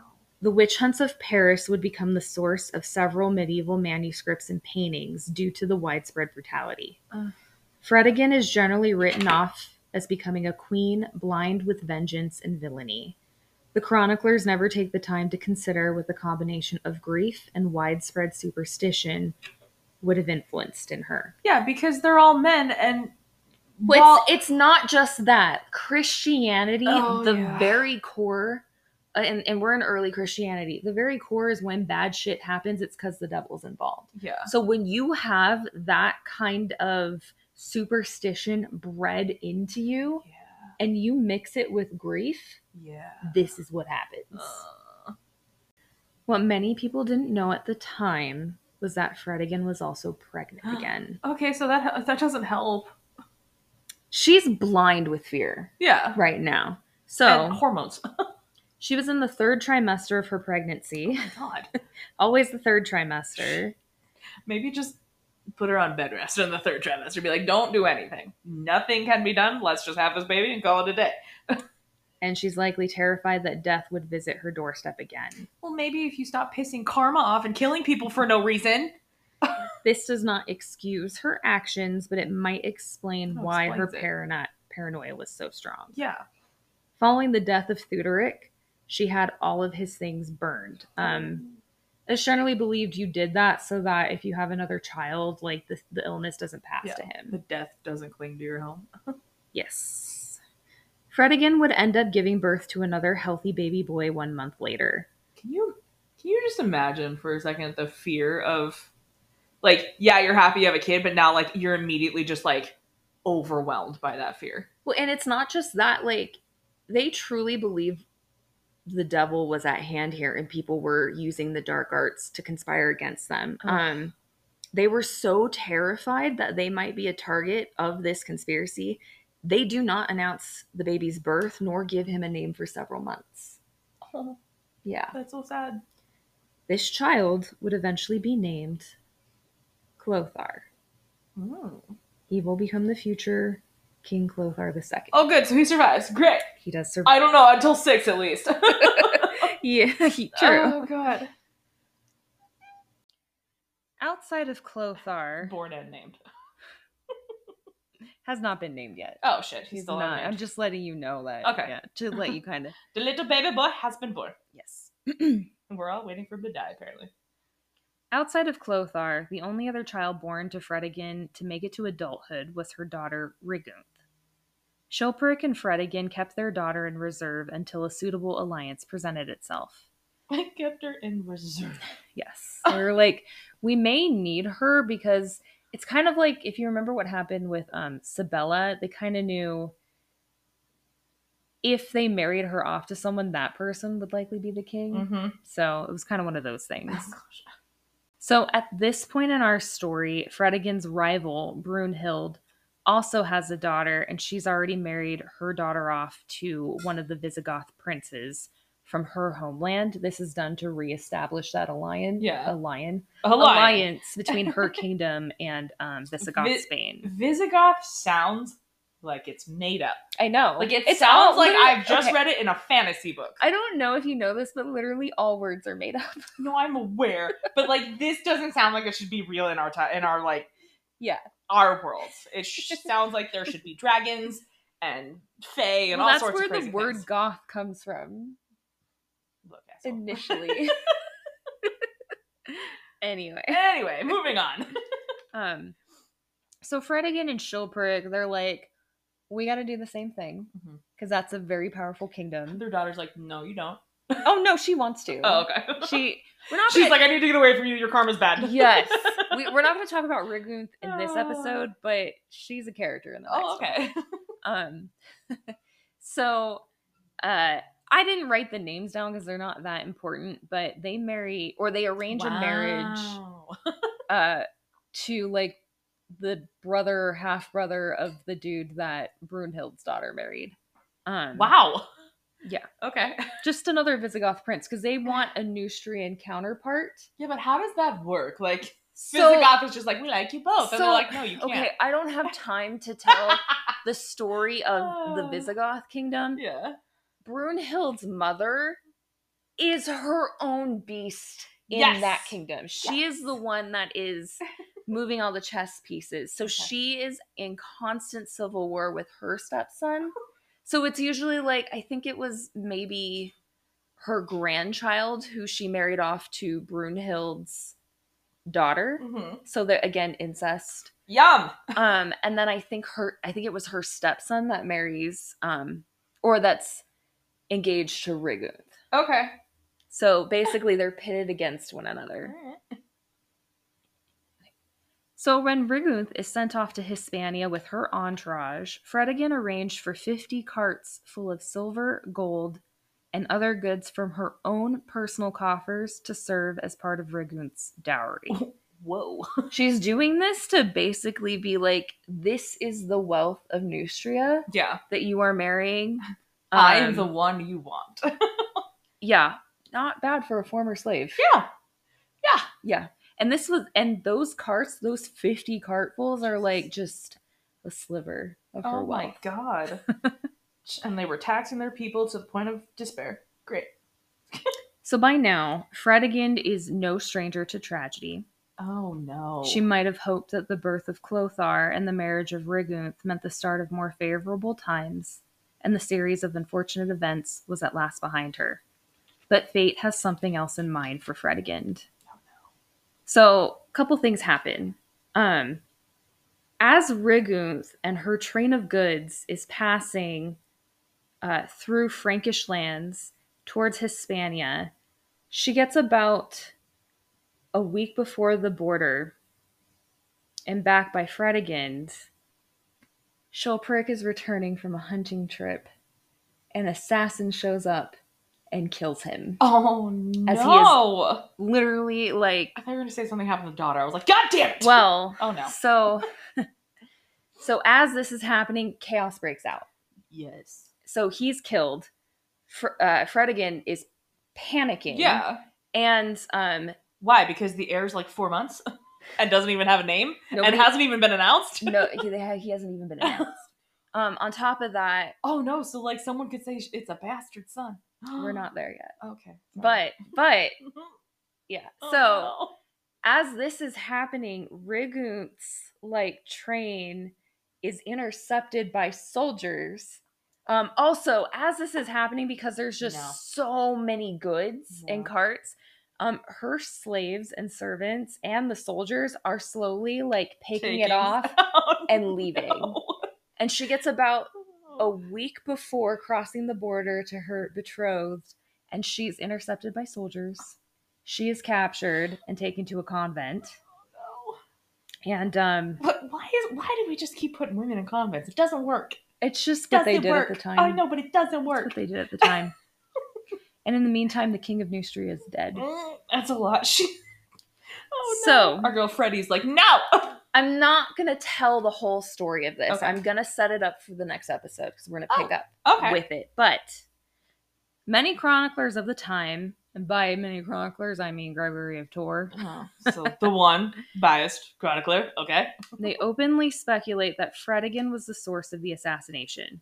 The death is eerily reminiscent of the assassination made against Chilpric's brother Sigibert. It's literally a drunk servant coming up to stab him in the middle of onlookers with like a tiny knife. And I think it was even poisoned. I get the connection, but like, what does she have to gain? Nothing.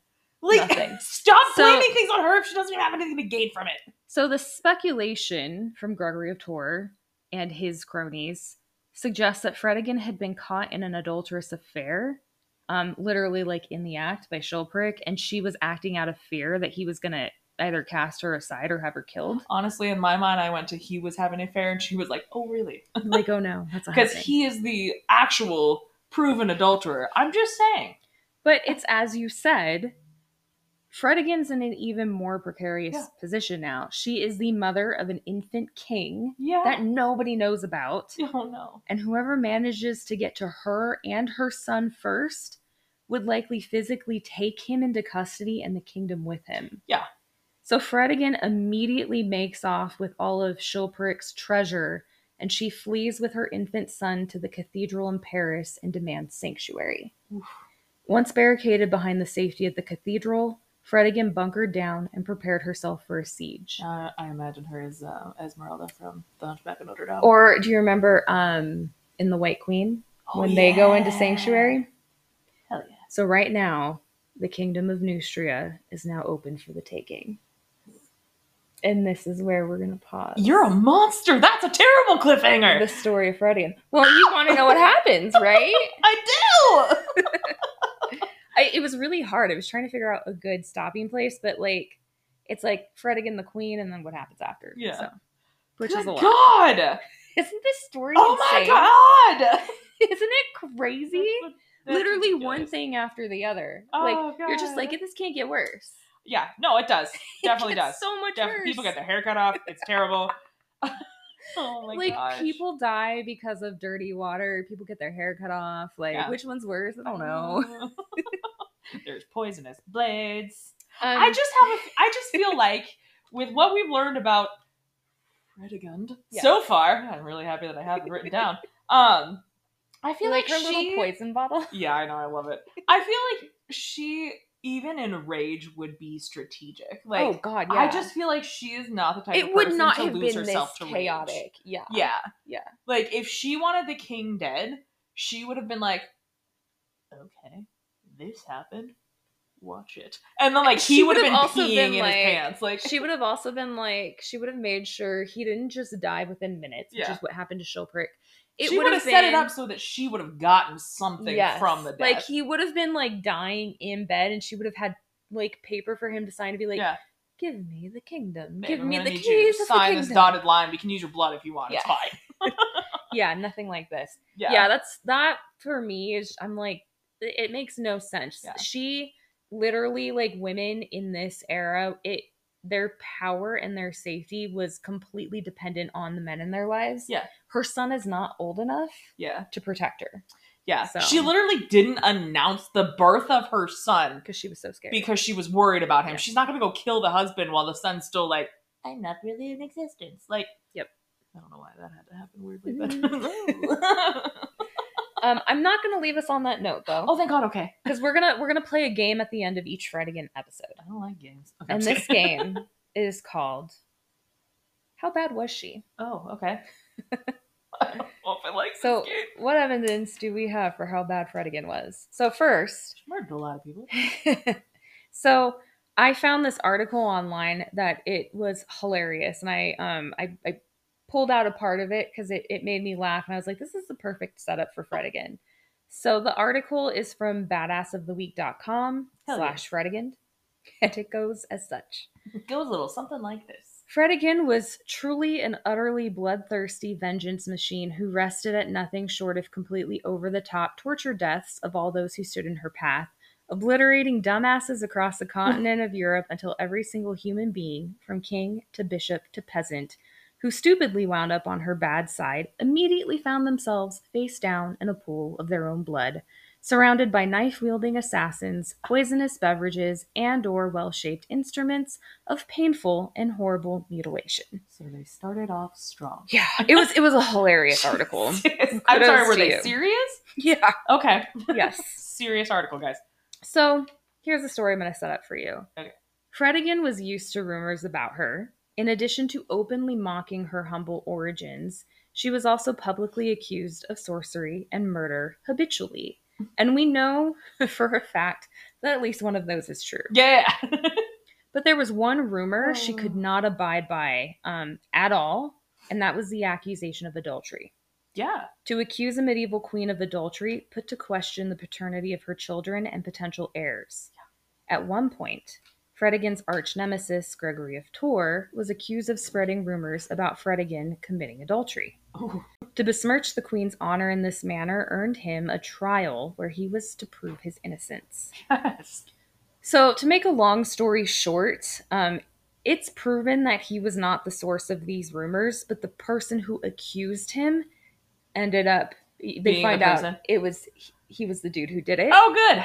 His name was Count Ludist, and he was a rival of Gregory of Tours. So he knew to accuse him of this meant like he would likely get rid of it. It would besmirch his name, yeah. Yes. Even if it wasn't found guilty, he would still be like... So Gregory of Tours eventually proven innocent, and he's let go. I'm sure Fredegund was like, "Ugh, fine." But this time. Count Ludus was excommunicated, and he immediately goes on the run after everyone finds out that he was the one that started the rumors, because he's terrified of Fredegund. Yeah. Fredegund was not able to get her hands on him right away, but she was a woman who played the long game better than anyone. Yeah. Which, again, is why I'm like, she didn't kill her husband that quickly. Sorry. Years after the trial, Fredegund's soldiers managed to capture Count Ludus. Ruh-roh. After several days of being tortured, he confessed to starting the rumors. Fredegund ordered the torturers to place a bar of iron under his neck and then to strike his throat with another bar of iron. Oh my God. Count Ludus's silver tongue had been the source of rumors designed to undermine Queen Fredegund. She made sure that when he died gasping for air and unable to speak. Oh my God. She's a terrible person. But like, oh my God. Yeah. That's why I say she's very similar to Elizabeth Bathory. She tailored the torture methods to whatever crime she accused them of. Why would you fuck with this woman? Why on God's green earth would you be like, I would like to piss this woman off? She sounds like she would be fun to piss off. It doesn't sound like it will go bad for me in any way. Yeah. Jesus. So that's wow. Is that insane? We have more of those stories coming. That hurts now. I need a scarf or something.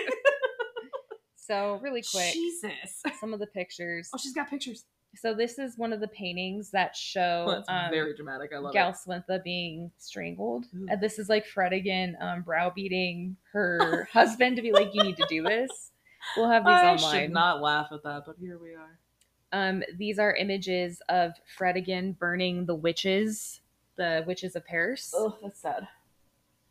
That's actually terrible. And then the last one is just a painting of, yet again, somebody else accusing her of... With a very aggressive pointer finger. And she's literally... just lounging like, okay, sure, Jan. And that's an official, I think. Yes. Look at that strawberry look blonde at that. hair. Yep. Hell yeah. I like it. This is very aggressive. So yeah, this looks like Jesus. It does. Well, that's because it's the Merovingian kings. They had the hair.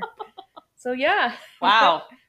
What did I tell you? You did. Fucking crazy. You did tell me. Insane story. Jesus. And we're not done. You guys get to wait 2 weeks. We're not done. 2 whole weeks.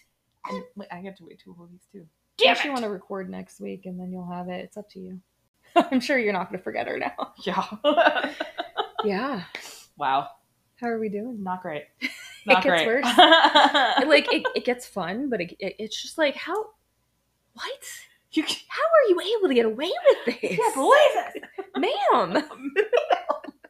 Oh my god. I will say the rivalry between her and Brunhild will kind of start to amp up now. But yeah. Wow. Lots of fun stuff coming. That's crazy. Lots more of like, yeah, just more of that. Wow. More just torture and death and assassination. Oh my god. That's crazy.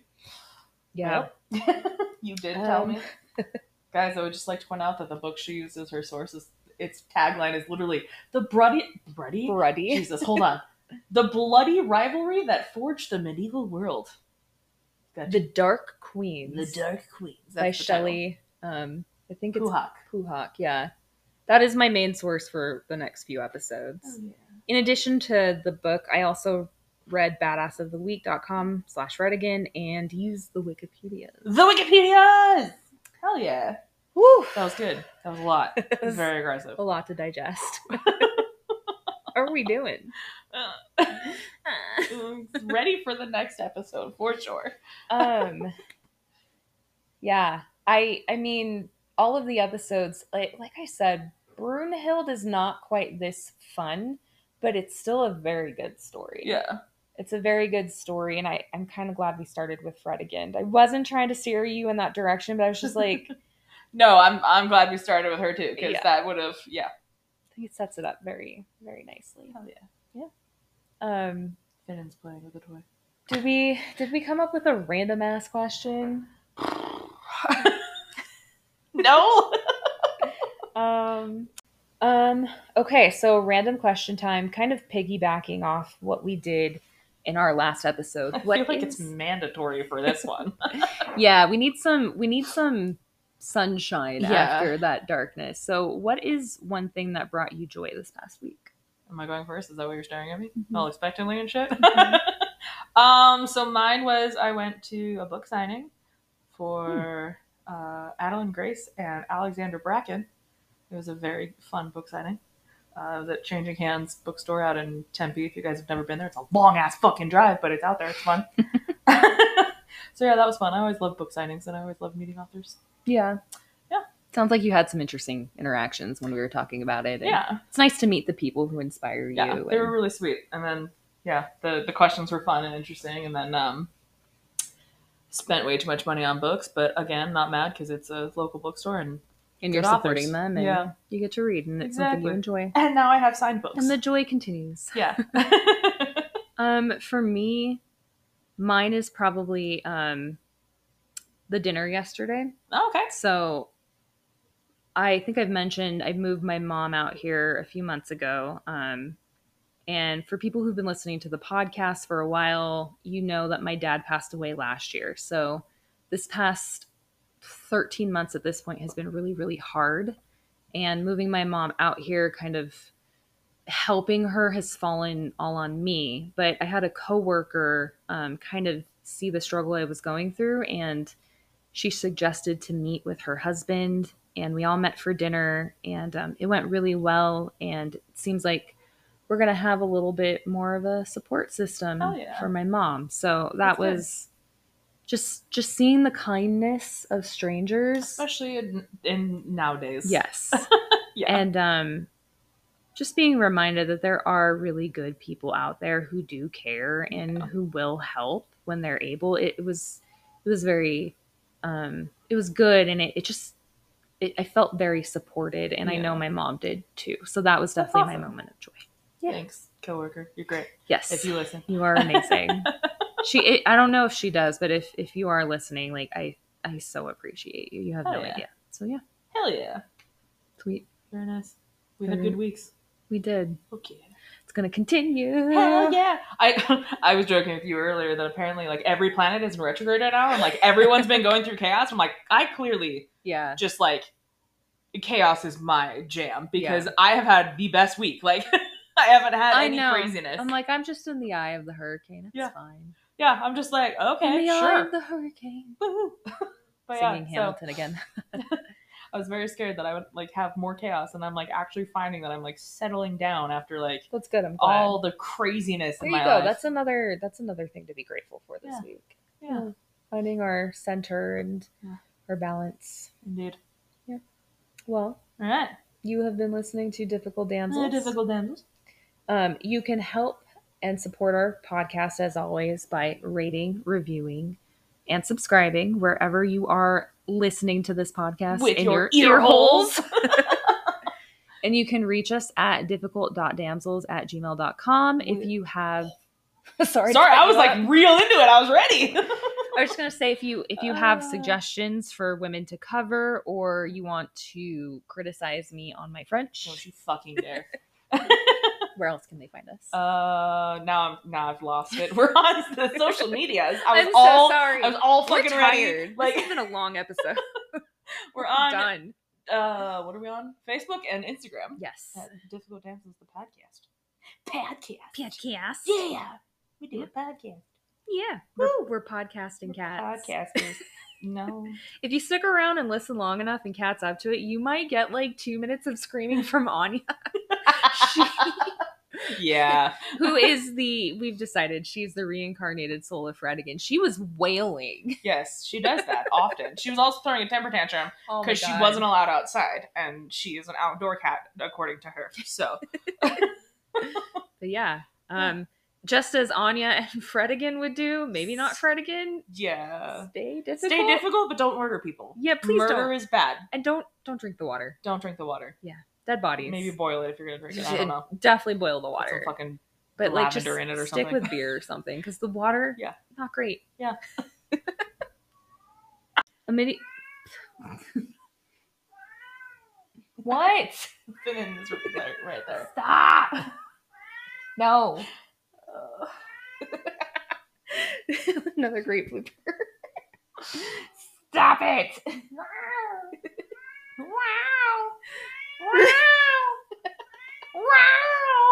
That's Fredegund. I'm telling you, Fredegund is like reincarnated into Anya, and she's like, "You don't know my life, I'm mad." Anya, but why? For why? Oh man. Okay. I think she's done. No, she's not. Okay. Anya, you're not going outside. Up. Oh my god, you were so mouthy today. Oh, okay. Whew. She's very mad that she can't go outside right now. Anya! She's not happy. Anya!